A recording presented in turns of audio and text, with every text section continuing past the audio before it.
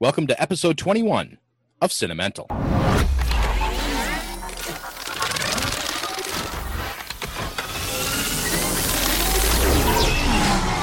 Now this I can do. I can't compete with you physically, and you're no match for my brain. I don't give a crap if you covered yourself in peanut butter and had a 15-hooker gangbang.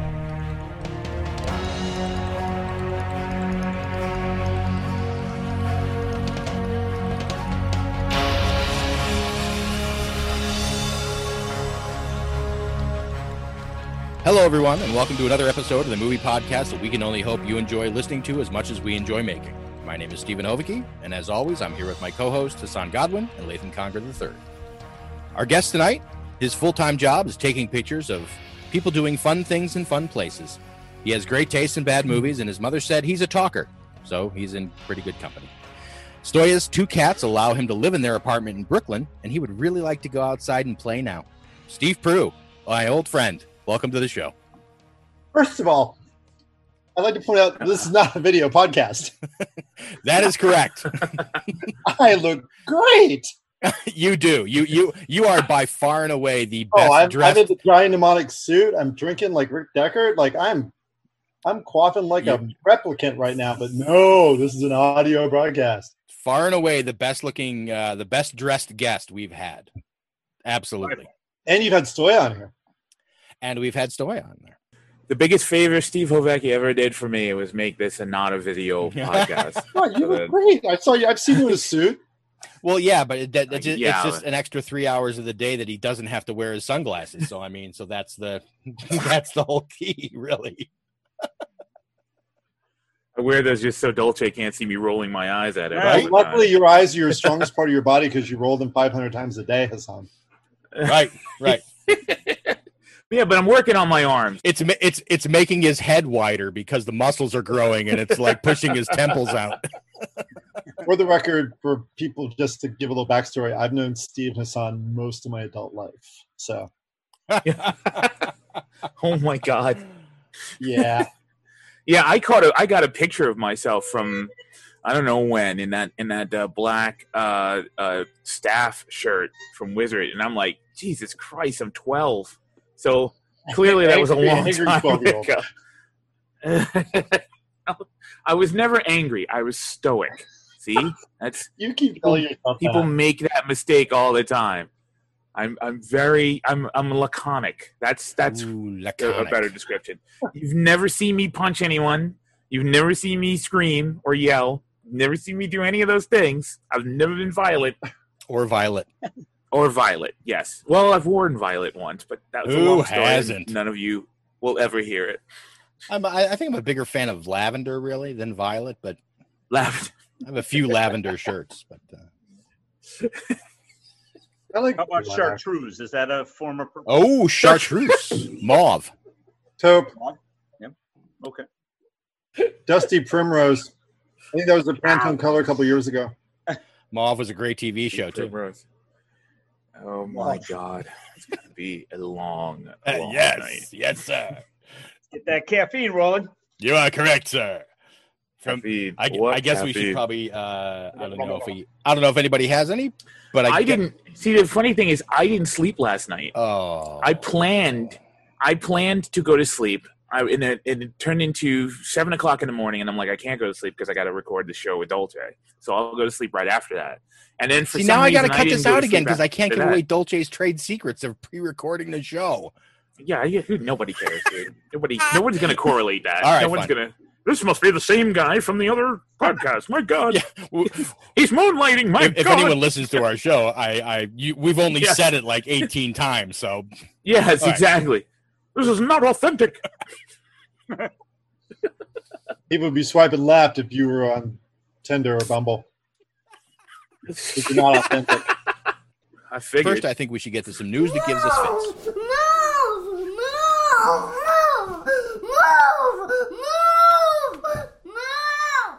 Don't you hear me? I'm saying move! And I've only got a couple of small ones. Nothing major, but I thought that it was I thought that it was interesting, and Latham, I'll be happy to hear your take on this. But apparently, diehard Christopher Nolan fans are booking flights overseas to go see Tenet because they want to see it before anything could possibly be ruined. So they are booking flights to go see it in theaters overseas because that's where it's opening, or is unless they're opening. American, then they won't get in. Well, I mean, it's opening here next Thursday. Did you know that? Right. So, I mean, I've been guilty of jet setting to see a concert, so I can't fault anyone for jet setting to see a movie. Can they actually even get into other countries? Aren't we banned from coming into other countries? I mean, we have like two choices, right? Like the 46th most populous country in Africa and Mexico, right? Costa Rica. I think we're still allowed in Uruguay and Portugal. If you are from New York, New Jersey, Connecticut, etc., you can go to Costa Rica. Oh, lots of next movie month. theaters there. All right. Excellent. Okay. Excellent. All right. That's altering my plans. Well, It is going to be a hard I was week on like, the internet. This is the first as long as I've not traveled in like 10 years. And I was like, I got to go somewhere. And I'm like, where can I go? And I'm like, okay, here's the entire list of New York states that are on the quarantine list that I can't go. And I'm like, so my choices are Delaware or Maine. And then Maine had the shark attack. I'm like, well, fuck Delaware. So here I am, still in Brooklyn. Steve Prue says, fuck Delaware. Story at 11. Delaware, all Delaware does is separate like Baltimore and Philly. Did you just say Maine has a shark attack, so fuck Delaware? Well, I couldn't go. I what couldn't. you just I said? mean, that left me stuck with going to Delaware because it's the only state on the list Gotcha. of the New York Okay. quarantine list I can go to without having to come back and quarantine for 2 weeks. I thought you were saying that Delaware is so boring that you would actually go for a shark attack. Yeah, there's no way. Don't tempt me, Hassan. Do not tempt me. Don't make me. I've been in this water all day and not one nibble. Damn it! Also, I just saw, Hassan, that apparently the Dune trailer is going to play exclusively in theaters with Tenet. Oh, wow. Oh, come on, man. Well, that'll be on. Someone will bootleg it. We'll be able to see it as soon as they release. They can't keep stuff like that. They're under saying wraps they're saying anymore. that the Dune trailer is supposed to be available online sometime in early September. So they're just, I guess they're trying to hook it up with Tenet to give people an extra little incentive to, Yeah, in the movie. a little Movie theater? preview of Dune before everybody else. Steve, you've lost video. Do you realize that? No, I do not. Okay. I can honestly wait for Dune, the Yeah. trailer, because I have the lowest I'm seriously looking forward to it. I do not wish them any ill. I hope it rocks. But I actually have the lowest expectations Really? for it, just because of the difficulty of the book in and of itself, you know. And the two other attempts that I've seen have been versions of good, but they haven't been really good. Now, David Lynch's version is magnificent, but it's magnificent because it's a David Lynch movie. Yeah. It's not really a magnificent Dune movie, you know? Have you seen the extended cut, So- Hassan? I've Yeah. seen it. It's I've better seen- than the I original. love it. I think. It is better than it. You're absolutely right. have you read it, I Lang? love it. I read the book when I was a kid. I haven't read it. I surely didn't understand it. Yeah, you don't need to reread it. Aw. It's out there. I'm just kidding. Good stuff. I'm just kidding. I love those books. I have so many versions of those Yeah. books over there. You would not, but it's not even like it's dense and cerebral. It's just quirky. Right. It's just a quirky, like weird thing. Especially when you get into like God Emperor and the weird ones. Oh, Well, Derek? that's sideways into through the dimension warp. Worm Emperor of Dune? Yeah, worm. Yeah, Is that what it God Emperor. God Emperor Dune. It's Dune Messiah, Children of Dune, God Emperor Dune, Heretics of Dune, and then Chapter House Dune. Basically, God Emperor, Heretics, and Chapter House are a strange synapse fire for Herbert. You know, But he wrote them. it's close to him. Yeah, Yeah, it's close to him. But I- no longer being I with thought us. isn't Chapter House all about the sisterhood? That heretic. Yes, in its own, but it's the sisterhood like 4,000 years removed from where Okay. it began, All right. and or I think Renee maybe even Gesserit. 20,000. I think it's a ridiculous. Yeah, I think it's a ridiculous amount of time. If Sting's not involved, I don't want to see it. He's definitely not involved. I'm good. He's not. No Sting. I just saw on YouTube, Sean Young had like home videos of being on the set, just walking around with a like it feels like a Super 8 camera that she's going around because there's no sound to it. It's just her doing a voiceover on top of it. And everybody's having a ball on this, at the craft services, right? And, on the set, walking around, whatever. So I mean, they're fun videos, but it's one of those big fucking RCA VHS handy cams they had back then, Yeah, you don't really see what she's running around with, but everybody she films kind of gives her a little room, like when she comes at them. Oh, so she did a bunch of Polaroids. She did a bunch of Polaroids on the Blade Runner set. Yeah, probably. Yeah, she's kind of like an amateur documentarian or something like that. Everyone here, like Andy Summers from The Police. Yeah. Well, Andy Summers put out a book years ago of all the photos that he had, a bunch of the photos that he had taken while on the road with the police for like a decade or two. It's a really great. It's a book. It's called Throb. It's really good. Who is he? He's the drummer. He's the guitarist. Oh, what's his name? Andy Summers.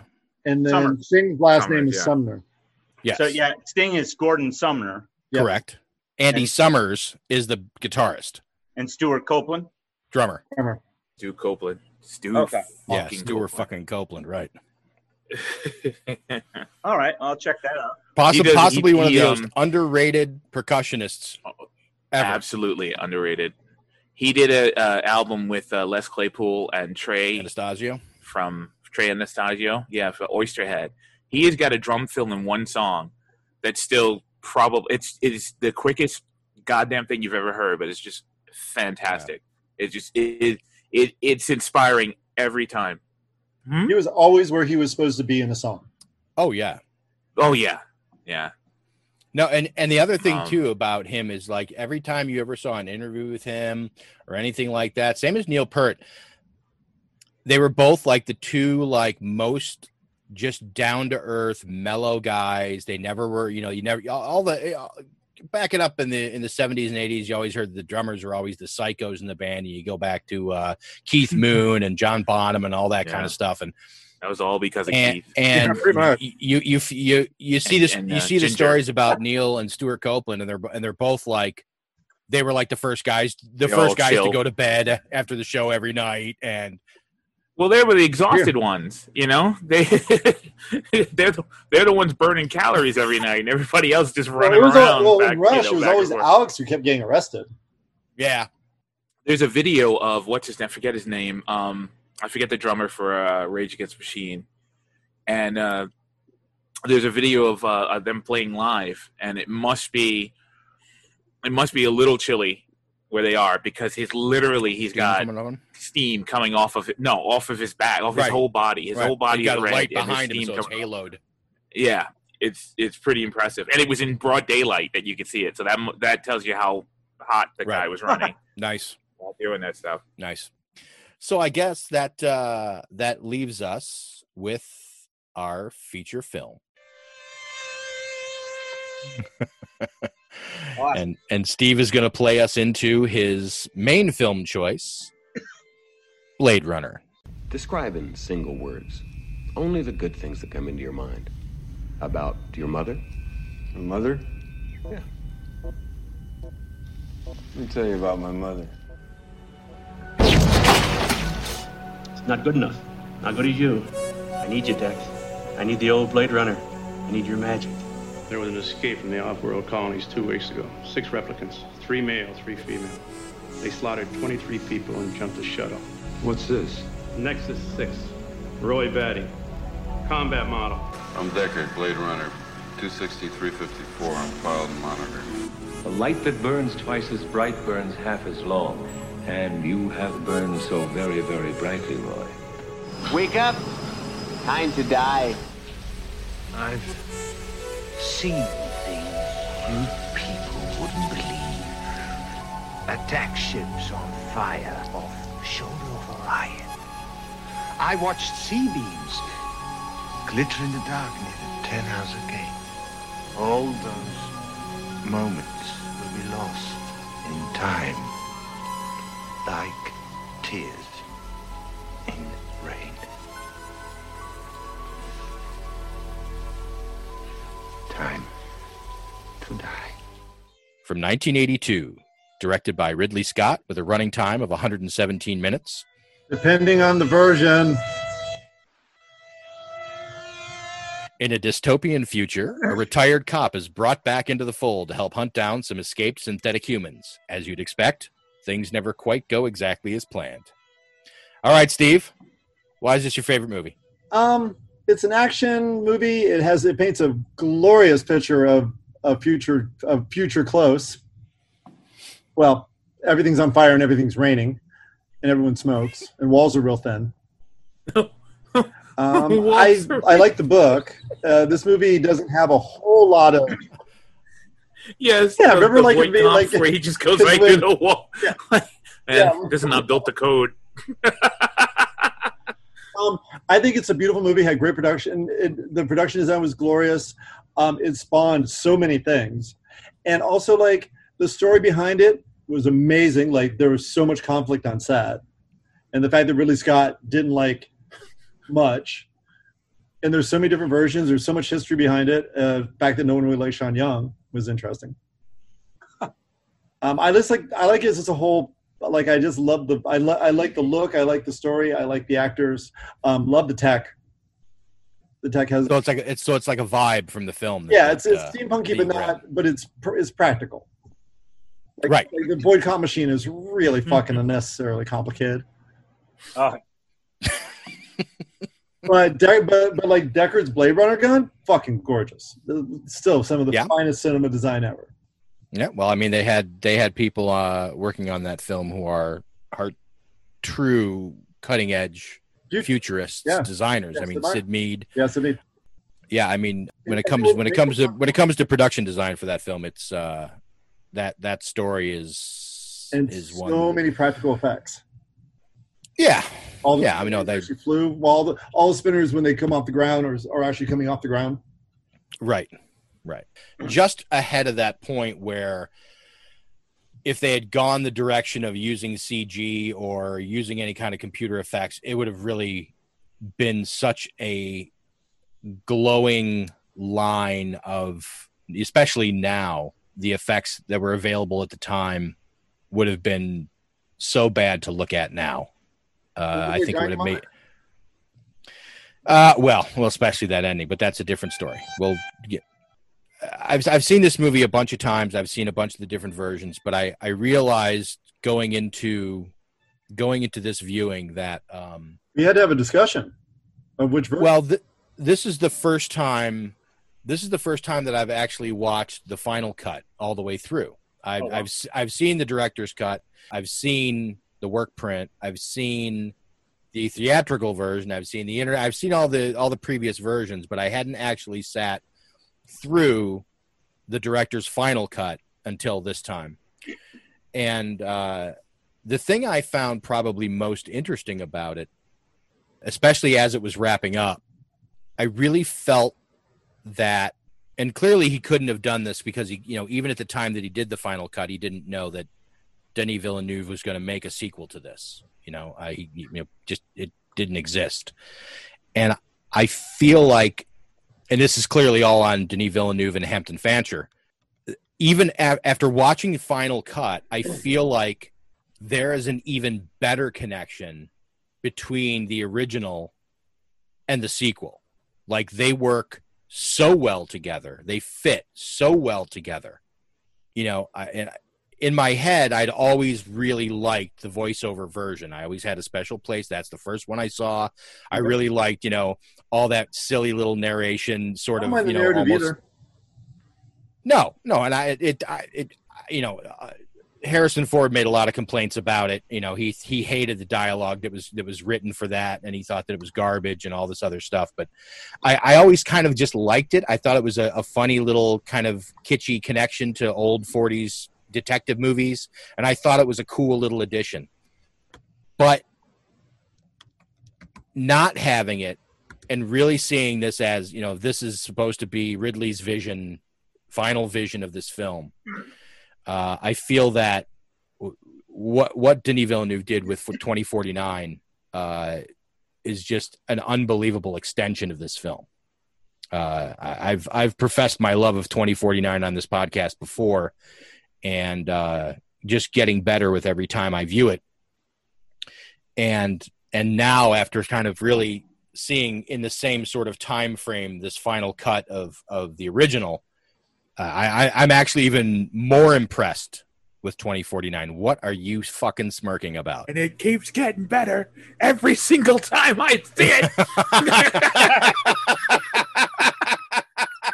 Not to mention you're talking to a dead guy. I'm sorry. Yes. Yeah. 100% yes.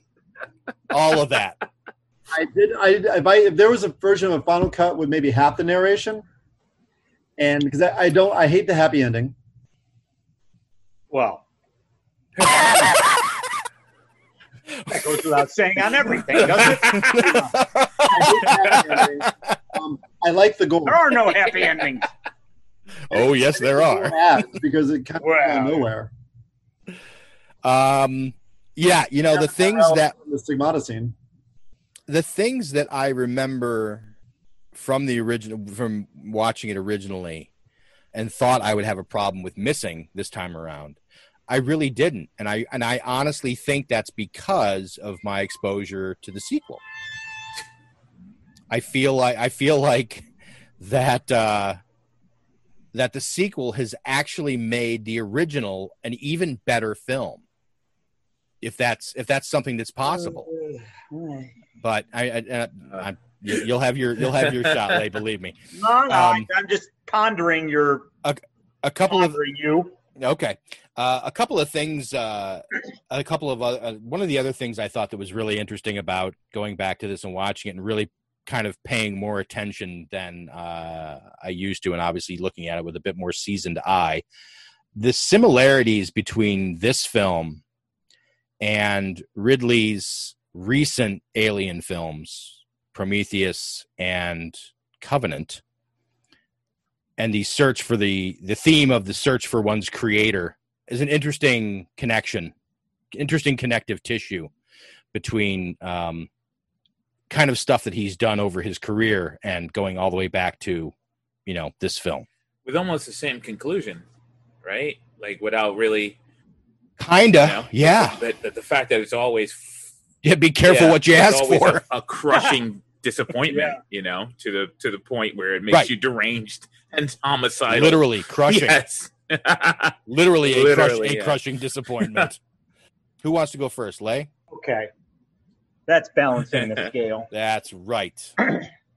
I mean, I've probably seen this movie more than any other one, except maybe the Star Wars and Indiana Jones movies. So I feel like I'm an authority on it. Okay. Why have you seen it so many times?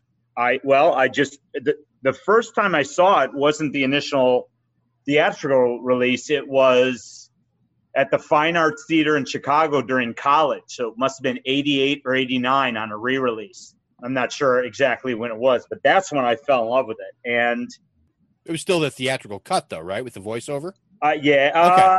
You know what? I don't know. I have I'm assuming, Steve, you have the briefcase DVD set? Yes, I do, with the spinner and the origami unicorn. I've gone through that twice. I'm trying to figure out how to convey in words why this is such a great film when it's all visual. I mean, and also the soundtrack. I mean, this is a classic example of the soundtrack makes the movie twice, 3 times as good. The visuals, you know, whereas John Williams makes the Star Wars trilogy better with his music. I mean, the visuals here are good enough. And Vangelis just, I mean, absolutely switches genres like 3 or 4 times on the soundtrack. And it's the most completely put together film that I can think of, where the story is perfect, the acting is low key and perfect. it's a minimalist science fiction movie on the outside, but on the inside, it just makes you think over and over, you know, from questioning whether Deckard is a replicant to Sean Young and the nuances of her responses and how she acts at certain times in the story, to the scenes of graphic violence, to it's like a teeter-totter. It goes back and forth, and to me, it's just never boring. And it's the best pure science fiction film I can think of. I can't think of one better than this. I like the sequel, but we're not really talking about the sequel. I like it, but I don't see it comparing to this. I mean, this movie came out in what, 82? 1982. I mean, you put that opening shot against any other that comes out today, and it's going to hold up. You know, Harrison Ford is, for all the, I don't know whether people consider him a bad or good actor or average or whatever, but for all the flack he takes, I mean, he could have overplayed this role, and he underplays it, and it's great. I think the only flack he takes is for crashing planes, but yeah, exactly. Other than that, I think people generally consider Harrison Ford to be a very good actor. Okay, well, he was very good in this role. Like, this is a great role to do after Han Solo. He literally came off the shooting for Raiders of the Lost Ark to this set. The only difference he made was his haircut, because originally the role called for him to be wearing a hat during the shooting of this film, and he didn't want to go through another movie wearing a fucking hat the whole time. So he got the haircut that he has in the movie, and hoping that, you know, Ridley Scott would be like, oh, all right, well, let's just go with that. And he did. So he got away with it. I mean, no characters wasted in this film, from the smallest one to the largest. I think, how many? There's like 10 major characters, and they're all memorable. There's, I don't know, it's not a feeling of dread as you watch it, but just this feeling of, wow, society has just really collapsed, and whatever's going on here is separate from how bad the society is, and yet it's, you know, it's interesting and vital what he's doing. And then as you progress through it and you see him develop and make the decision of what he needs to do, I just think there's a lot to say thematically, and I don't ever tire of rewatching it or showing it to someone else who hasn't seen it, especially younger science fiction fans who have heard of it but have never actually watched it, because there's so much other stuff out there and superhero fare and whatever. And then you throw them Blade Runner and like, okay, you want a real visceral, true science fiction experience? Here it is. I mean, this is like reading a short, you know, not even a short, well, somewhat a short, a really good short science fiction story. Obviously, that's what it's based off of too. Was it based off of a novel or a? Do Androids Dream of Electric Sheep? It's based off a book, right? Which really has almost nothing to do with most of this movie. And as far as I'm concerned, Philip K. Dick is unreadable. So, but that's just. I've only read one of his stories, but is in like 85%. But when he hits hard. He's more of like, oh my god, this is a great idea. Let's expand it. Versus, wow, you did a lot of speed. His ideas are great. His core ideas are great, and some of them obviously made good books, and others maybe they were hard to take in, but someone else took that idea and ran with it, and that's what Ridley Scott did here. Well, it's what Hampton Fancher did, really. But there's a lot of movies and things. So I love it, and it's in probably my top 15 all time. Wow! I didn't realize it was that high. Yeah, it's really high up there. I don't see any flaws in it, and for its, you know, like we've talked about the past couple weeks, giving a movie context when it came out, I can only imagine someone going to see that in 1982, especially as a hardcore science fiction fan, and just being like, wow, okay, you win. Yeah, I agree. This is a movie I'm definitely sorry that I missed on its initial run. I was just kind of under the age of the cutoff. It's rated R, so I'm, you know, same thing as The Thing. I was kind of below the curve of being able to see those in the theater. You know, couldn't quite manage to sneak in to see them. But, you know, they were both honestly kind of box office poison after the release of E.T. You know, they both delved into similar themes, one from an alien standpoint and one from a sci-fi standpoint, but they were both darker, grittier, meaner versions of an alien story or a space story, and people weren't digging it, and they both kind of just fell by the wayside, unfortunately. That's testament to E.T., which just touched everybody, and no one wanted their perfect fantasy ruined by the alien, the gruesomeness of the thing, or the brutality in this film. The darkness of Blade Runner, or the darkness and brutality of the thing, for sure. It would take time for those movies to find their niche, and E.T. hasn't lost anything since then, but I just think darker stories take longer to appreciate, just in general. So that's how I feel about Buckaroo Banzai. That's one I haven't gone back and reviewed since I saw it originally. That's due a rewatch for sure. Oh, it's just as dumb as it was when you saw it the first time. It's still good. It's watchable. Totally watchable. It's a great Peter Weir movie. Anytime you've got fucking John Lithgow as your bad guy, that's pretty much your gimme as a. Anytime you have Jeff Goldblum in a cowboy outfit, fucking in. Hassan, time to wax poetic.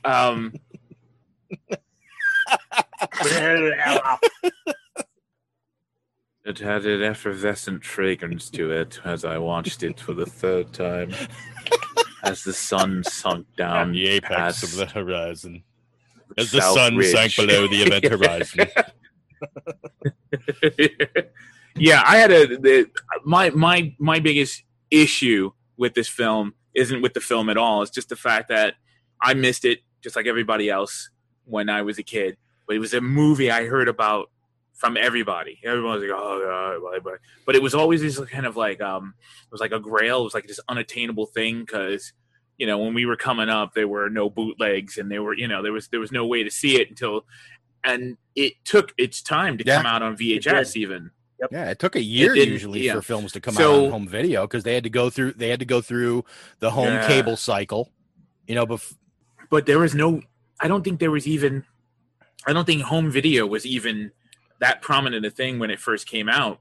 So when it started, when people actually started to buy VCRs, when they became affordable and it became a market, it took a long time for some titles to get released, right? Because they had to alter rights, and they also had to alter the aspect ratios of a lot of movies. It was $100. This was $100 VHS cassette tape.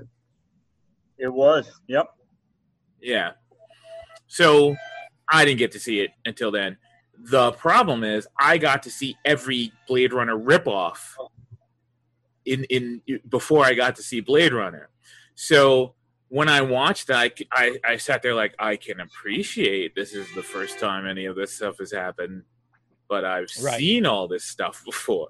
It's kind of like I saw Star Wars when I was 4. It's the greatest movie I ever saw. It's fantastic. It was all encompassing. It's big, extreme extravaganza, like visceral visual overload and all that stuff. And when you break it down, when you get a novice or just an outsider to come and sit down and watch Star Wars with you, and they go, okay, so they all get into the ship, and then they get captured by these guys, and then they get thrown into the garbage, and then they get out and they blow that place up. Like, they tell you there's really nothing to this movie, even though it means so much to you, because and Blade Runner, there's really not much to Blade Runner. There's not much to the film. In fact, Deckard doesn't really do any detecting, except for one time when he goes after Joanna Kern with Joanna Cassidy. Enhance. Enhance. Like that today, I'd kill somebody. Of course, but that's still one of the funniest jokes. Oh, Enhance. Well, that's still one of the funniest non-reference jokes in Super Troopers. When he's sitting at the keyboard and the other guy walks into the office and he's sitting there at the keyboard and he's clacking away at the keys and he just goes clack, clack, clack, clack, enhance, clack, clack, clack, clack, enhance. And he's just saying enhance. And it's like, it's just a throwaway joke, but it's fucking hysterical if you know what he's talking about. If you I got that it, joke you right get the meow. joke. That's right. I really I saw it I did see it when I was younger. I remember seeing it on HBO with my mom, and I remember the only reason I remember that is because both of us were like, what the fuck is that ending? Because, we didn't get why Roy Batty saved him at the very end. We just didn't, we're like, what? And that was it. And then he just dies. Okay, this movie sucks. So you get older, you watch it again, and you realize, okay, this is the first time anyone's ever seen that. This is where this genre comes from. These are all models. There's nothing is CGI. All of this stuff is practical. If I had seen that movie in the theater when I was young, that probably would have been the greatest movie I've ever seen. There's no other situation where I more experienced like the regret of having not seen it when I was in my impressionable years than that film, because I know for a fact that I missed out on an experience by seeing it when I was a lot older and a lot more jaded. What I do appreciate a little more than the film, even though now let me clarify, the film is fantastic. I don't have any issue with the film. I think it's great. I like the story of the second one a lot better because it's a little more. Well, there's a lot more engrossing. And there's Roger Deakins. Well, that's what I mean. The documentary that comes with that set, the Dangerous Days documentary about the making of it, I find that a zillion times more compelling. I've watched that more than I've actually watched the film. I kind of like the voiceover because I like the atmosphere of it. I like the nostalgia of it. I like it. I even with Harrison Ford's completely unenthusiastic narrative, I like it. All in all, I'd rather be a killer than a victim.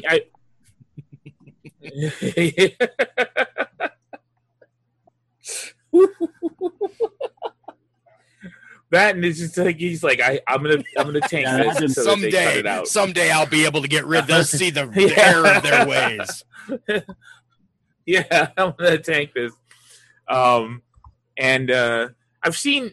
I get what everybody's saying about the happy ending. I understand it. And the like you're saying, Steve, the non-happy ending kind of slides right into the next movie. Yeah, really well. It makes an incredibly smooth dovetail. So yes, I think taking the two movies together, it is because when I saw the second one, I believe that was the experience I missed out on in the first one. Okay, being able to see that movie for the first time.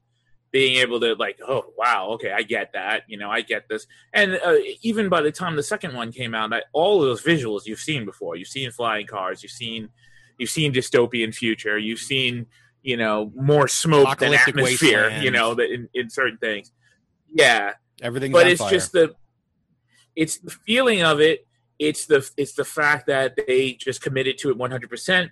They didn't overwhelm you with spectacle. That's the other thing that the first one doesn't do either. Even though it is a spectacle movie, it doesn't all the little hints and nods of great visuals. It does not overstay its welcome. It just it's balanced with realism. There's enough real stuff there. Like he still goes to the Chinese guy on the street to get his food. It's not delivered in a pill form or some weird thing that he has to rehydrate or crazy. something. He's still going there eating a fucking noodle bowl. He still has to clean his chopsticks. Yeah, that's the thing. Deirdre's like, we were watching it last night, and Deirdre's like, "What? They haven't figured out how to fucking make smooth chopsticks yet?" So I very much enjoyed it. I'm upset with it because I think I would have enjoyed it a lot more had I gotten to see it when I was younger. Yeah, it's Blade Runner's fault. It's not. I was about to say it's not all film's fault, but I said it for you. That's but you want to get mad. That's okay. I'll just sit here and not speak and whatever. But anyway, You're the cop. Huh? Yes, I am laconic. I am and yes, I very much appreciate the experience. Though I wish when I was younger I would have seen it because it would have been even more of an experience. I totally get it. Had the experience, I would have been a man with the experience, and I would have been happy about the experience. That's all I wanted to know about the experience. And thank you. Hassan, thank you very the much, man with no everybody, name, Godwin. for listening. No, I didn't get Kiss until I was in my mid-20s. So I get it. I wish I would have seen Kiss when I was like 12. I would have died. It would have been amazing. Black Sabbath was so much better. I got Kiss. I got my ass kicked over Kiss, so I have a very visceral memory of so Kiss in and of itself. Because Hassan, do you still have that picture handy to show Latham? Because Latham wasn't here yet for the picture. So, What picture?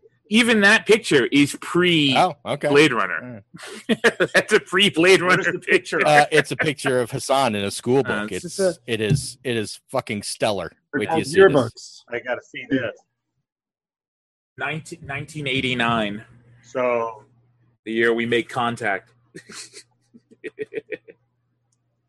Out there it is. Let's see if I can do this without knocking look over at this my beauty, Lay. water. Here. I'm watching. Because I will knock it over and it'll be a disaster. Nope, there's no.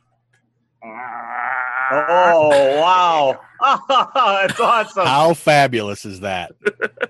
Oh, dude, that should be blown up and put on the wall behind you while we do the podcast. That's awesome. With no context. No. Just have it behind you. It's never explained to any guest. Who's that motherfucker sitting on the wall behind you? The Hassan Godwin Tell hour. no one. All right, here you go. Here you go. This is when I was in drama. Yes, I am. Oh, look at me. Look how happy I was. You're killing someone, Hassan. They have captured a murder and put it in the yearbook. I was murdering someone right in front of the class. That's how baller I was. So your method when it comes to acting. That's right. You're the Daniel Day. There's a scene where he has to kill someone in a play. He needs 1,400 people to make the whole run of a play because he's got to kill one person a night. I very seriously wanted to be an actor. I did, and my mom was like, "You can't be an actor," and I'm like, "Why?" She's like, "You're an introvert. That's not going to work. Be an artist." I spend all this money on art. Right. and that's how the art thing happened. All right. Well, it's a good thing you're not going to acting. You were able to draw. At the end of the day. Yeah. Wow. No. The jury's still out on that anyway, depending on who you ask. On that, I only need to ask one person, and I'm sitting right in front of him.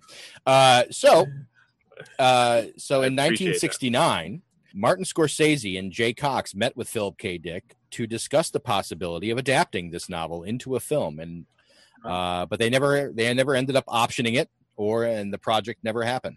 But the 1969 version of Dual Androids Dream Electric Sheep would probably be hella different than the 82 version of Blade Runner.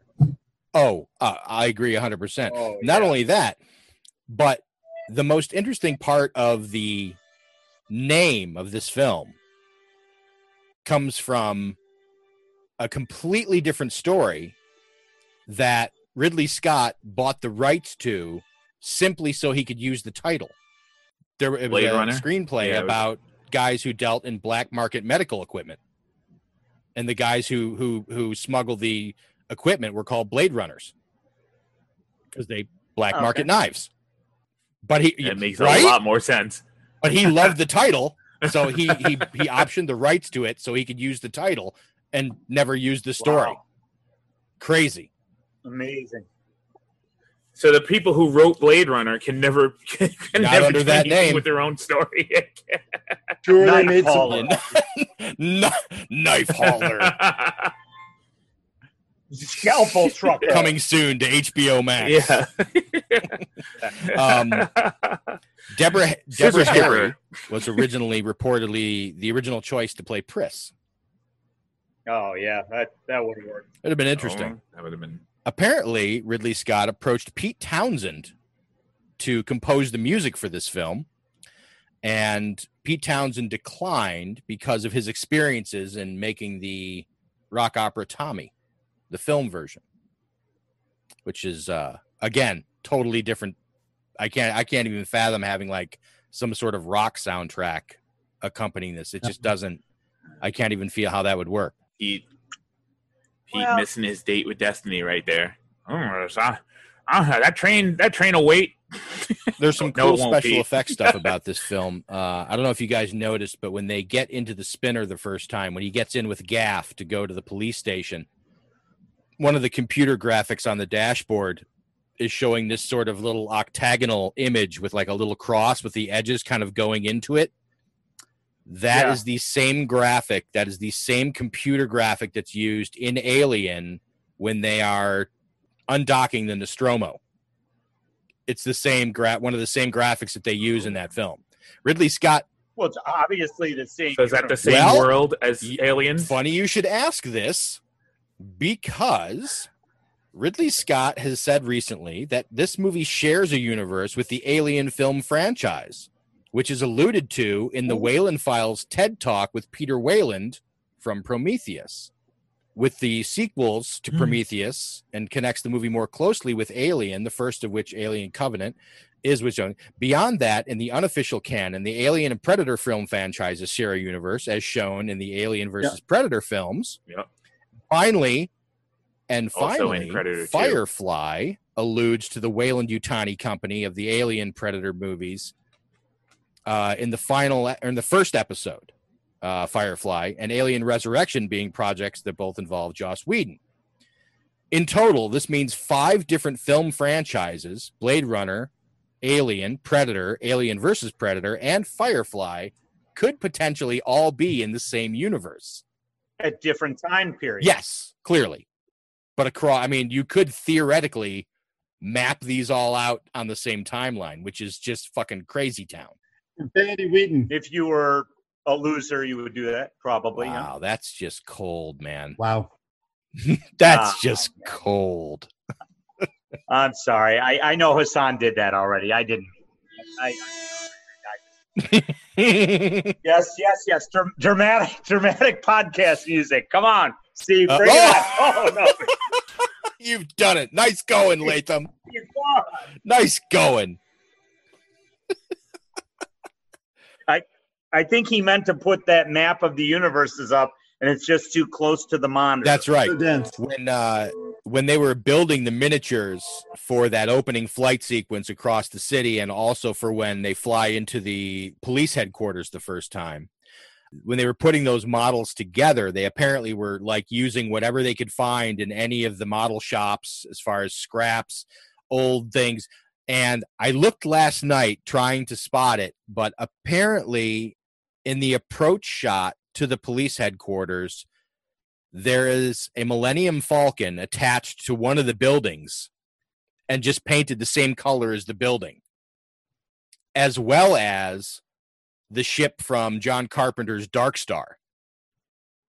Oh. And they were just used as Gribbles. Set dressing. They were just used as details on like the sides of like architectural details, like on the building like models, kit which bashing is kind of situation. Yeah, exactly. That's exactly what they were just using stuff that had already been made.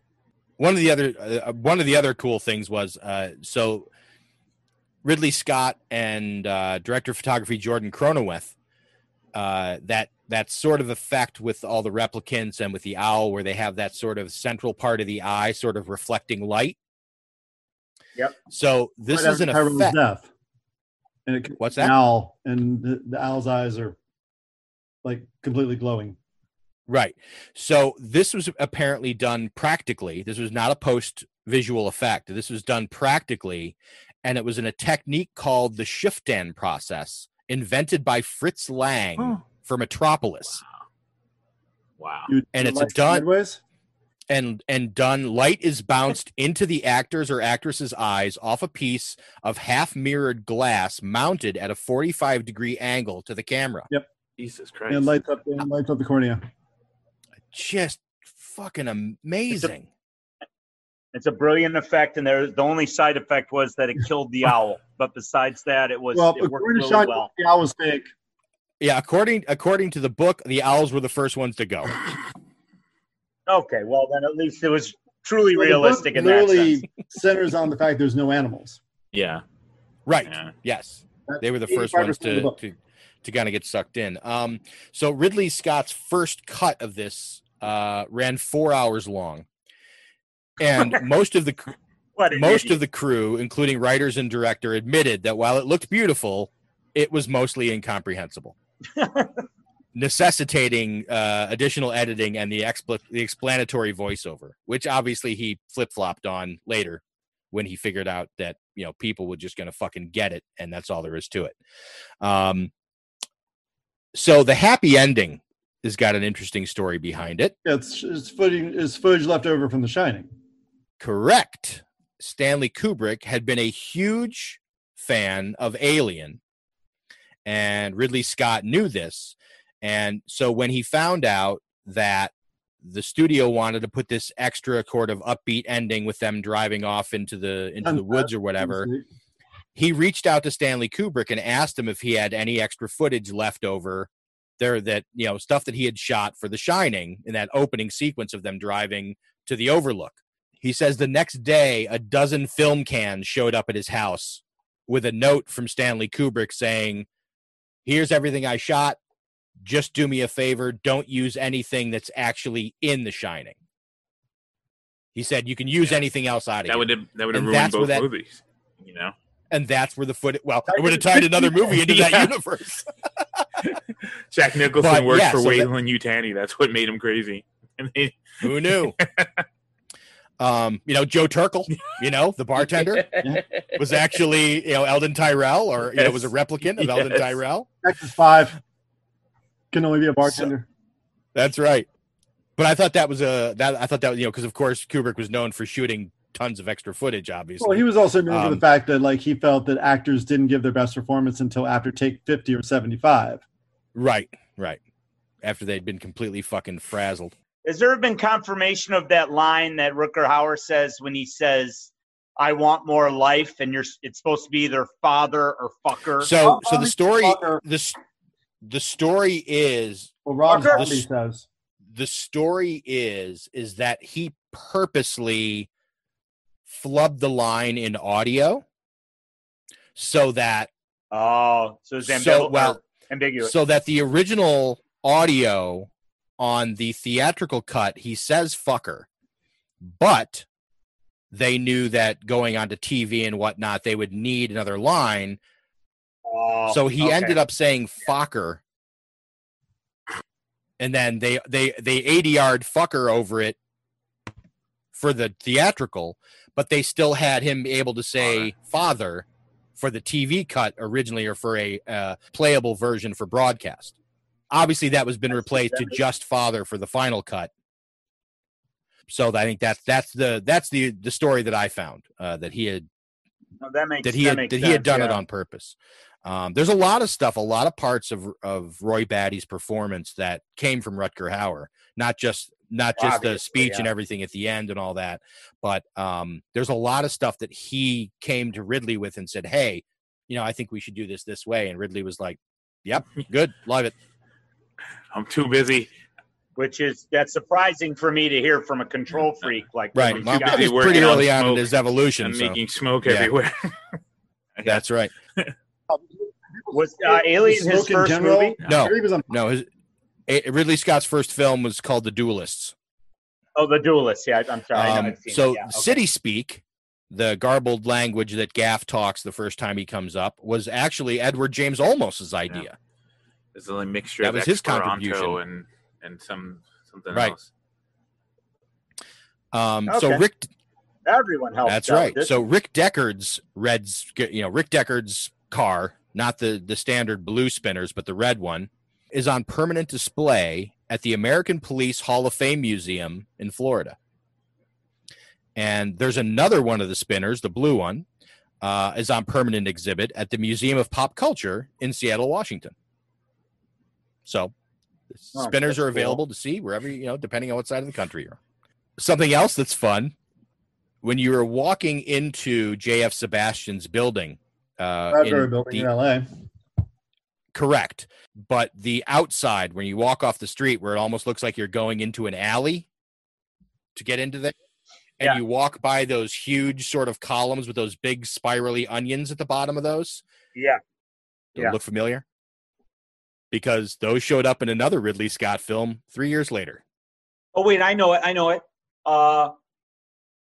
Is it the Pillars of the Lair of the Devil and Legend? Correct.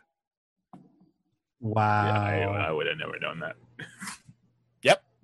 No, Stevie. I just made that up right now. You're no, kidding. That's where they were used.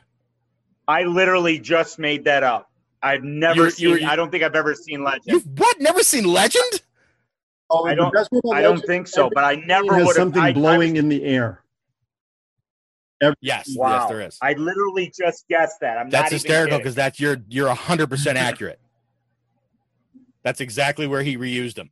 I thought Legend was 86. 85. But yes, so that's another reuse of Ridley Scott's. That's a lot of the hats that the passersby wear on the streets were baskets that they bought at Pier 1. You know, just harkens back to Eric Clapton. It's in the way that you use it. That's right. Didn't they use for one of the cuts Harrison Ford's brother's face for something? Huh? They reshot something with Harrison Ford's brother, and they used his face for the scene in the Noodle Palace or something. I don't know that story. There was some stuff that was shot. There were some reshoots that were done utilizing Ford's body double, a guy named, I can't remember his first name. His last name's Armstrong, but he was so close in physical size and build to Harrison Ford that he went on to become Ford's double for his next 4 or 5 films. This was his guy that basically he brought with him. He was like, the Brad Pitt, guy from Once Upon a Time in Hollywood. The Brad Pitt character. He was the star's double, and he would just go wherever the star went. But no, I have not heard that. I love the wide shots while I blaze one in the Winnie. Sorry, I love Scott Pilgrim versus the World. So. Never saw it. What? That movie's never great. Seen it. What the hell never is the matter with both of you? Like, come on. What are you? Come on. What's the matter with both of us? What, he likes it? He's I've never seen it? Legend. You've never seen Scott Pilgrim. Oh, I know.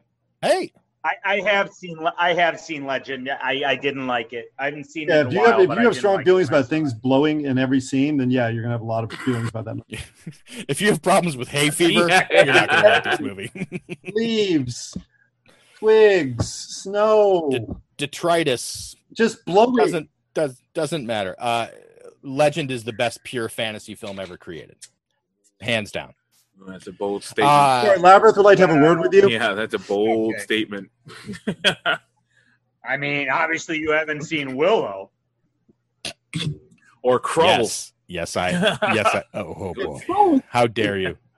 Told yourself you wouldn't say things out loud. Say them to yourself first. Dummy. How dare both of you? How dare you? They have Terrence Ford in Blade Runner. Terrence Ford?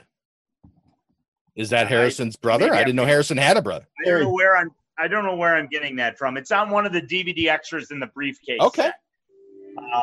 Great set. I don't know. I can't yet. So I can't substantiate that. So I'll just shut up. Play the score. There's a guy named Terrence Ford listed as a second assistant director. Okay. There's also a guy named Donald Hauer as a second assistant director. So this movie had leads named Ford and Hauer, and second assistant directors named Ford and Hauer. How fucking crazy is that? There'd normally be assistant executive producers. Dude, there's so many fucking producers on this movie. It's not even funny. Oh yeah. Yeah, there's so much history around the movie, all the different cuts, the re-releases, how it gained fame as a cult classic, can forever be talked about. I think it just begs to be discussed. Indeed, just an unbelievably good film that took a while to find its place. And as I said, if you haven't seen it, you definitely should.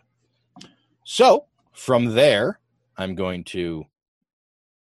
All right. Well, you know what? I honestly think at this point, we should probably just go down the tubes. And again, the internet is not something that you just dump something on. It's not a big truck. It's a series of tubes.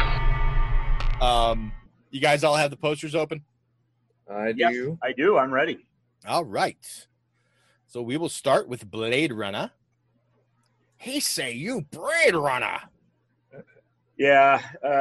So the original USA is a poster with a painting by John Alvin, one of the two big poster guys of the era.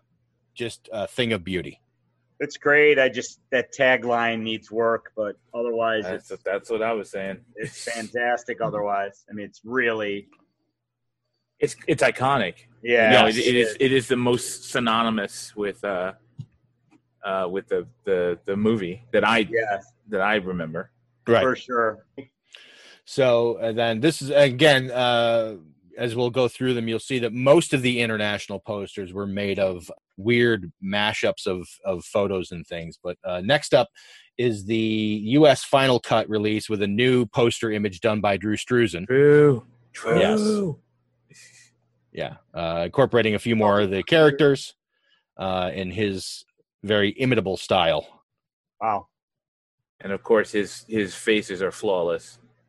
Yeah, his no compromise. He's a little good on likeness. Yeah, I mean, there's all your characters right there. I mean, exactly. Well, and it's funny though, his choice to put Harrison Ford on here twice that way. That's true, and you need Edward James Olmos on here. Yeah, it's strange that he's on here. You know, I understand the big head, but being in such close proximity with having another shot of him just seems weird. Yeah, that's. Yeah, I agree. It's probably not good. So next we have the French poster, and this is the beginning of, like I said, of the foreign release posters, or really just end up being sort of mashups of stills, of promotional stills or stills from the film. None of them are, I thought, very good. This one looks like a late 60s, like it would come out in the late 60s. Yeah, like I mean, this 2001 poster. I don't mind it. You know what's funny about this is if you look at the way those lights are done from the top of the Tyrell buildings, that's the fucking Weinstein logo. Oh, wow! That's how fucking weird is that? I literally just noticed that. Well, not that's good. A bit dark. Not good. This film just got darker. So again, needs an enema. Next one, and that's something we never talked about too. Is some people don't like the scene where Harrison Ford kind of forces himself upon Sean Young. That's like a problematic scene with cancel culture. Is. But I mean I don't give a fuck, but some people have a problem with it. So next is Germany, Der Blade Runner. Oh, with that, but Sean Young's coat from that scene, lovely. It's brilliant. That's a consolation. Listen, again, the production design on this movie is fucking flawless. You know, it's just every detail of, you know, and the background of some of the stuff, you know, that the guys have said in, like, I'm sure they've talked about it in the documentaries of, you know, everything from, you know, you walk up to a phone booth and all the directions on how you use the phone booth are listed on there. And there's, you know, things that you'd never see in the film, but would be on something in real life. Ridley made sure all that stuff was there. You know, he made sure that everything was there so that when you walked into that, you were in an environment that was complete. Which I think all the umbrellas had light up handles. What's that? All the umbrellas had light up handles. Right, which were eventually made by ThinkGeek. Because you need to see through the smoke. Right. And rain. I mean, I like these three. I like all these. I think if you're seeing them for the first time, they're pretty good. Yeah, I mean, Japan's the same thing. I mean, it's more the same. I'm not. I mean, it's not as, you know, graphically great as the first one, but it's, you know, if you don't know anything about this movie and you see this, you're like, I'm in. This is funny too, because it's got the Japanese image is really funny. Well, I guess it's the same as the German image. If you go back, yeah, it is. It's a Der German, Steve. Der German, sorry. But it's interesting that all these are photos of all this stuff, right? Except for the two hands holding the gun, which are clearly painted. Strange. And stuck on there. When it's not one hand holding a gun, it's both hands. Yeah. It's just very oddly placed in there. Strange choice, right? Yeah. And you can tell that's the harsh part. Like no matter how much work that they did to blend it, you can definitely tell it doesn't fit his face. It doesn't fit what is going on there. Next is, of course, the brilliant Polish poster. Love this. Oh my god! What the fuck? Just great. Just not nothing in the movie. Doesn't even matter. Well, that's kind of Priss, right? Is it sort of Priss? It's supposed to be Priss and then a bug in a cape, like walking towards you. Interesting. And that is the end of our official poster. So we go right into a beautiful piece by Adam Cockerton.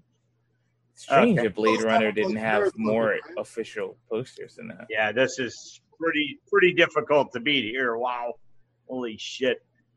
I'm sorry, what was that, Steve? I was saying I saw a lot of these at Hero Collective when they did their like big Hero Complex. A lot of these were done for Hero Complex, and a lot were done for Poster Posse. That's correct. There's some great ones. And next is a piece by Adam Godoy. It's always interesting to see like what people years after the movie will focus on. Yes, I agree 100%. What they choose to. Yeah, that's like the big fascinating aspect of this whole. Yeah. For sure. Yeah. Next is someone should start a company that does alternative film posters. Next is AJ Freena. I love this one. Holy shit. Yeah. Oh yeah. I mean, it's nothing that's in the movie except the owl's in the movie, and then they make some offhand remark that the owl isn't real. Right. And so, the guy just takes liberties. I'll explain why.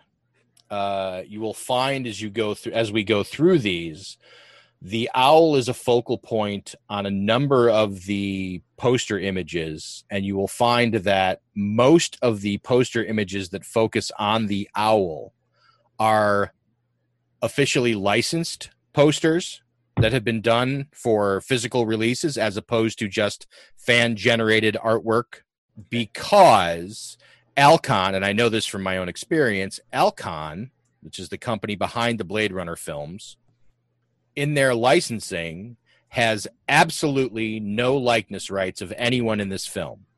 And so when you get a poster license or an image license to do artwork for the film, you don't have likeness rights to anyone. You literally have to go to every single actor to get those rights. So everything has to go through Harrison. Everything has to go through Sean Young, who is notoriously prickly when it comes to images.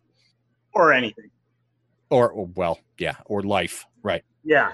Or existence. But, so you'll see a lot of these owl images, and that's basically because it's an image that obviously they can't protect. Or they don't have to protect. What's this thing down on the extreme left? I see the unicorn, and I see the bottle, right? And what's this thing all the way on the left? It looks like maybe a jacket or something. Oh, with the little, almost like little tabs or something. Yeah. Yeah, I don't know. But on the one with the Voight-Kampff machine? No. We're not there yet. AJ Freena, the owl. Oh, okay. It doesn't matter. All the way in the lower left there's might be Roy Batty's jacket, maybe. I don't know. Maybe. All right. Seems like it's probably important, but it's probably really subtle. Yeah, right. It could just be some textural. If you look down, there's more on the very bottom beneath the unicorn. There's more of what looks like a similar piece there. But all right. So next is Almog Gressel. And that's nice the Voight-Kampff machine. Next is a piece by Angel Trancone. I mean, you put Joanna Cassie's body on it. Yep. All right, so next is a piece by R. Rosar. Owl again. Oh, that's nice. Talk about Joanna Cassidy. Well, that's a dove. That's a dove. That's the dove. They put a bra on her? Sort of a bra-esque. Okay, sorry. Now let's move on to R. Rosar. Okay. And I don't like it. Really? No, I really don't like this. You don't like the composition with inside the dove? Okay. I mean, it's Yeah. It's artistically. I get it. It's a good try. It's just Adam. I think you'll like the next one by Aurelio Lorenzo. Okay, let's see if I do. Well, yeah, I mean, it's. Don't hurt yourself. This is a good one. This is a good one. I don't know about the A bunch of color celebrities on choice. the carpet, all looking at different photographers. Yes. Yes. It's like a rock album cover. Yeah. all different The directions. cover's just looking off somewhere else. No one wants to put Edward James Olmos on their poster. No, and Come he on, had guys. one of the best outfits of the entire movie. I know, right? You look like a fucking pimp. So Okay. next is Ben Harmon. No, Nah. I don't think you've seen the Even movie. I don't like this one. If it ever loads here, I'll be able to tell you if I don't like it. It's taking forever. Come on, load. Here we go. I don't hate it. It's kind of book covery. It is. Something about the Yeah, I don't mind this one. Faces. I don't mind this They're not well done. Next is a piece Love by this. Bolt Posters. one. In the we're not even going to try category. Now this is The typography and the type design are great. yes, Yeah. That's basically what this guy does. Is he just takes a certain single image and just kind of works it into an entire. Yeah, but like the Blade Runner, quite an experience. Common to Live in Fear. The between the line weights of that looks Yep. great. You know. So I'm a type whore, so good typography just makes me so happy. Exactly.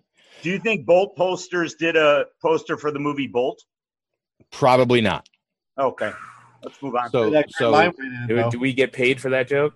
Or is that, So is that coming out of our so- pockets? So next is a piece I by ain't getting shit. next is a piece by the design guys Boys in the Lab. No. I don't like it. Yeah, Really? I like it. No. Yeah, I like it. Maybe their second one I like. Let's see. No, don't like that one either. Wow, Did you dude. notice, Latham, in the previous one that the whole thing was done in a silhouette of Deckard? Yes, I saw that, and I Okay, see all that right. in this one. And I don't know. I don't like the color scheme here. I don't. It seems like it's just trying really, really hard, and I don't know. Could have used. The edgy. It's like the edgy kid at at the school dance. I mean, I couldn't make it, but I don't like it. Right, but we could say that for all of these. Well, that's not true. I could have made the other one. So the next one by This is Brian awesome. Taylor. They put Chew in it. That's right. No Edward James Olmos though. Yeah, I mean, I'm waiting for someone to use Edward James Olmos. Once again, he had the best headgear Yeah. next to Chew's. Chew's is great, but yeah. What is the significance of the Schlitz sign? Only the lit's being lit. Because it's lit. Oh, okay. Next is a piece by Casey Callender, and it's got an alternative version of it with a different central character. One is a unicorn. The next image is a variant with Roy and the got it. dove. A little off on Harrison's likeness, but That's bound to happen. it's good. It's decent. I don't know. I like both of those. Next is Christopher Cox. I'm sorry, you completely lose the title of the movie. That's true. That's true. It's not good. It looks like it's not good advertising. Yeah, Well, you got to know what these it is aren't before you know. these aren't about advertising, Steve. Don't care. Yeah, I don't. It's all advertising, Steve. Again, someone's just trying too hard here. Okay. I don't hate it. I just don't think it's a good. Tough crowd. Yeah, I don't hate it either. It's just there's. Love the next one. Next is a piece by Christopher Shy. This one I like. It has a nice, like, slightly East European look about it. It catches the atmospherics of the Yeah. movie really And well. there's a lot of stuff buried in that image. There's a lot of layers in there. Especially like the spinner going through. Yeah, I like this one. The good idea. Yeah, it's fairly good idea. Man, it's hard to come up with a good alternative Blade Runner poster. Next is a super minimalist piece by Chung Kong Art. Works for me. Totally 70s book design. Yeah, it's a book cover though, but yeah. Yep. Yeah, it's a good book cover. Next is Colin Murdoch. Yeah. Another book cover. Hey. All right, guys. I never liked this. Wow. I don't like that. Wow, you guys are tough, man. Corin McNiven is next. 20-sided die in the middle of that. I see what you're looking at. Yeah. That's all right. Roll a 20. Maybe you'll get Edward James Olmos on a poster finally. Okay, I don't like this one either. Okay. Next is Dan K. Norris. Pardon my French. Fuck yeah. Love that. Yeah. Again, Dan's work is singular in its style and execution. I like Dan's work a lot. Yeah, it's stylish. I don't know if it's a great poster for Blade Runner, but it's stylish. Next is a piece by Daniel Keene. Steve and I had a discussion about this. This one actually made me mad. Yeah, I don't get it. Leon's credit's not on the fucking poster, and he's the only one who gets asked about the turtle. The tortoise. Yeah. Oh, right. The question at the beginning. Yeah. That's right. Yeah, that's pretty.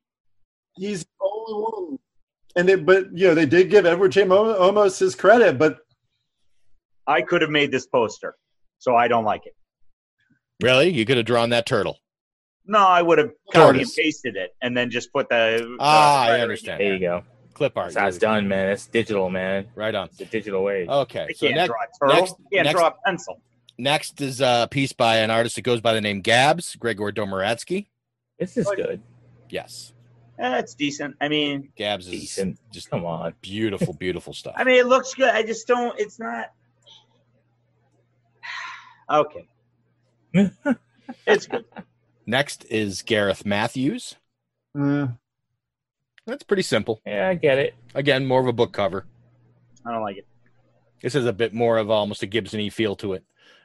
Next is a piece by one of my favorite artists, God Machine. Again, the owl. Yeah, listen, it's a picture of an owl. I understand. Next is a super minimalist piece by Gregor Gilliman. Yeah, talk about minimalist. Jesus. Roy and the Dove. Yeah, I don't like the gears at the bottom. What is that? You're mad about the gears? What are the gears supposed to represent? Fuck these gears. Fuck them. Fuck them.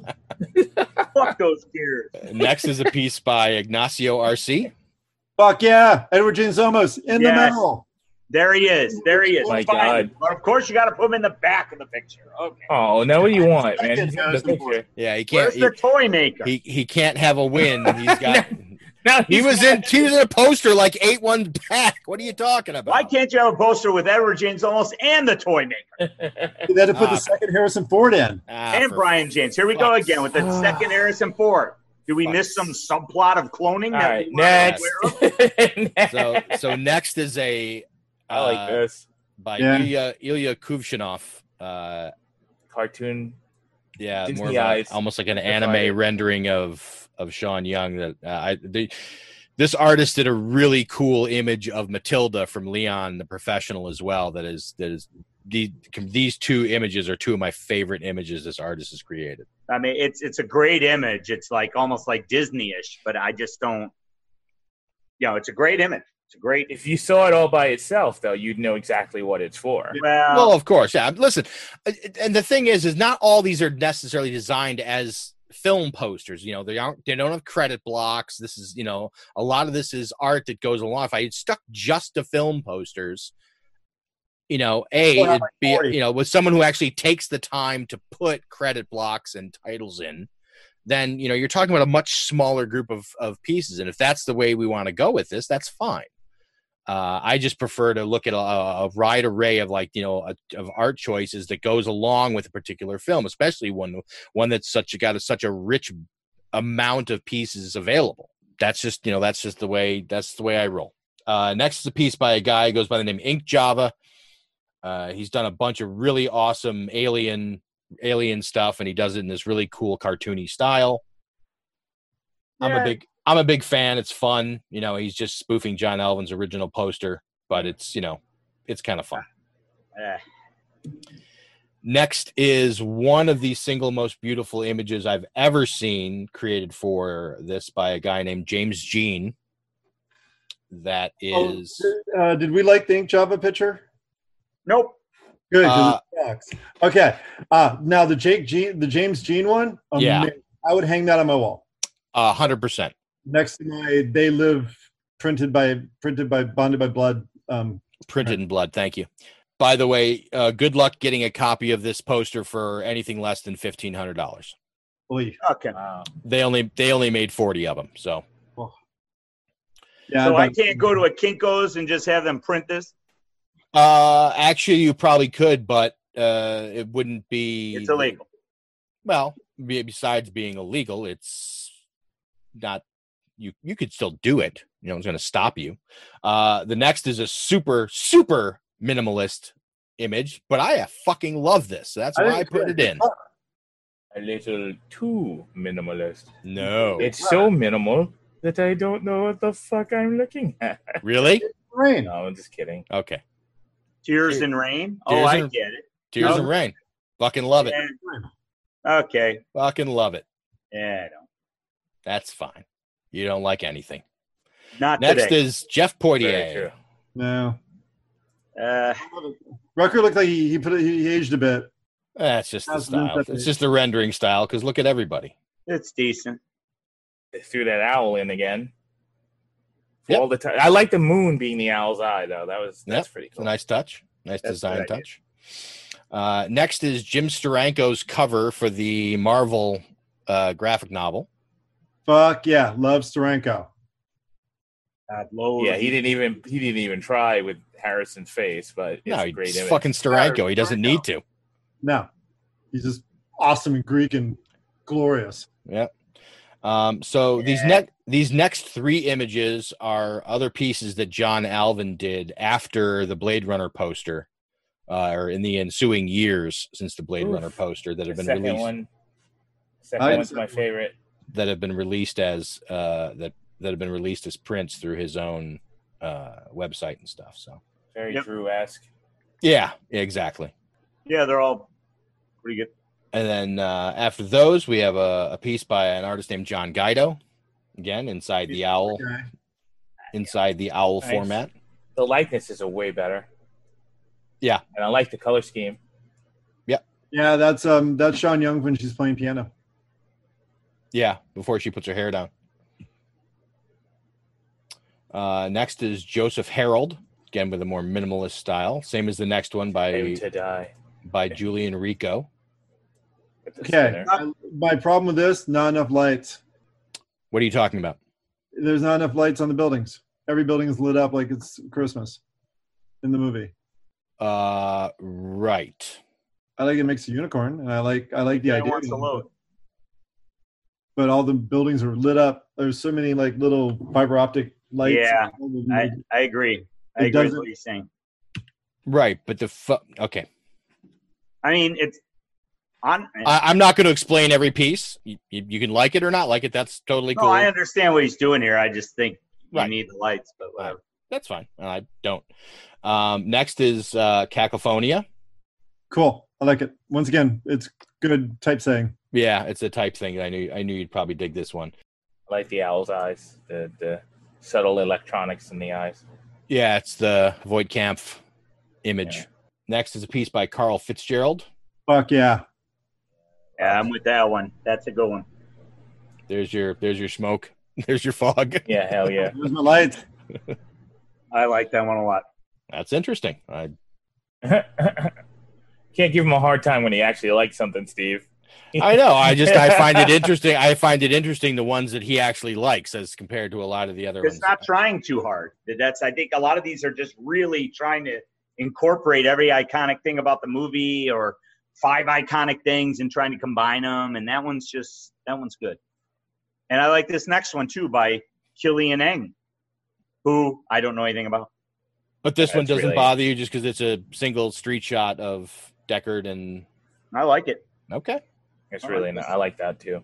Nice and busy. Oh, But Killian Eng is brilliant. He's. It's like where's Deckard instead of where's Waldo. don't have to look hard. He's really easy to find. It's easy to find them, but Next is a piece by Luke Fisher. yeah, this guy did not get Harrison right here. Right, but there's a little bit of a style to everybody, so it's not No, like I he's understand not that, going for but photographic likeness. So But he's closer on everyone, and then of course there's his clone at the bottom left. I mean, I don't Yeah. think we need him twice in every poster. I don't like the This ones. one has Sebastian and Chew. Yeah. but not Edward James. No, Edward James Olmos again. They got Nope. everyone in this one. But no it's got- Edward James Olmos. but it's got Leon. Got Leon now. Guys are tough next, tonight. Yeah. Next is a piece by Lyndon Willoughby. Finally, the torches and the fires from the opening scene. Yep. I don't mind this one. I like the I wouldn't DNA. have it on the wall. I like the DNA RNA sequence chain running down the left hand side. Good idea. Yep. Next is a piece by Neil Davies. Okay. I like this one. Edward James Olmos in the car. Well, you can't ask for everything. Wow. You almost get everything of Joanna Cassidy in this one, though. That's true. If you perfectly placed sequins, take care of that. It's a piece by Nick Runge. Again, Edward James Olmos in the Love house. this one. Good likenesses in this one. Yeah. I like everything. I like the spinner. I like the way. I like the layout. I like the cool to warm. I like how it bounces off against the One white. of my favorites so far. Nick Runge does good stuff. Next is a bit more minimalist piece by Noble Six. That's cool. That's a good one. Next is a piece by Paul Mann. Another good one. Good likenesses. Love the good colors. composition. Yeah. Not bad. It's a guy who, if you go to the website, Leon in there. if you go to his guy's website, he does a lot of really cool original oil painted images of modern films, but they look like the old painted 60s movie poster stuff. It's really cool. Paul Tinker in a little bit cartoony style, but definitely Edward James Olmos. He's got everybody. I don't think he's missing anyone on this one. Oh, he's the police chief. He's even got Brian in there. Yep. Oh man, look what he did to Priss though. Holy shit. What's he got against Daryl Hannah? What the hell did she do to him? I don't like it in general, but I like the fact. I like Batty with his thumbs in Tyrell's eyes. Yeah. And he's staring at us like, what are you going to say about it? All right. Yeah, this next one's awesome. I love this like next it. I like clever. Hey, don't jump ahead. So Peter Strain is the next one with the filled in spaces of the unicorn. Yeah, that's good. That works. I like that one a lot. I'd put that on my wall. That's a really cool one. That'd be really cool to have on a wall. Next is Peter Stultz, who we've discussed before, who does modern takes, modern films done as old 40s style film posters and with actors of the age. It's interesting, yeah. Which I think these are a lot of fun just because, whatever. Yeah, it's creative. Directed by Billy Wilder. It's just exactly what directed. Marlon Brando as Roy Batty. So next is Raid 71. Cool. Yeah, that one. It's nice. And lots of bright color. It's Akira. Reminiscent of Akira. Next we have Ralph Krauss. There's Edward James Olmos. The nice Edward James Olmos there. Yeah, all his likenesses work in this one. Yeah. Everyone's likeness is great. Like right spot on. Everyone. He did some nice lighting too. He did some really nice lighting on Roy Batty. I like this one. Yeah, and on Daryl Hannah. Yeah, exactly. I like that one a lot. Got the punkers in there. He's got the Sid Vicious punkers guys. Next is an artist named Sam Mayle. Yeah. He's Roy Batty is like melting. Yes. I don't like Melting away. Like tears in the rain. Yep. So next one. So this is done by stunning. Studio goes by the name Studio KXX, but his name is Krzysztof Domoradsky. Like some Mobius, doesn't he? What's that? Like some Mobius, doesn't he?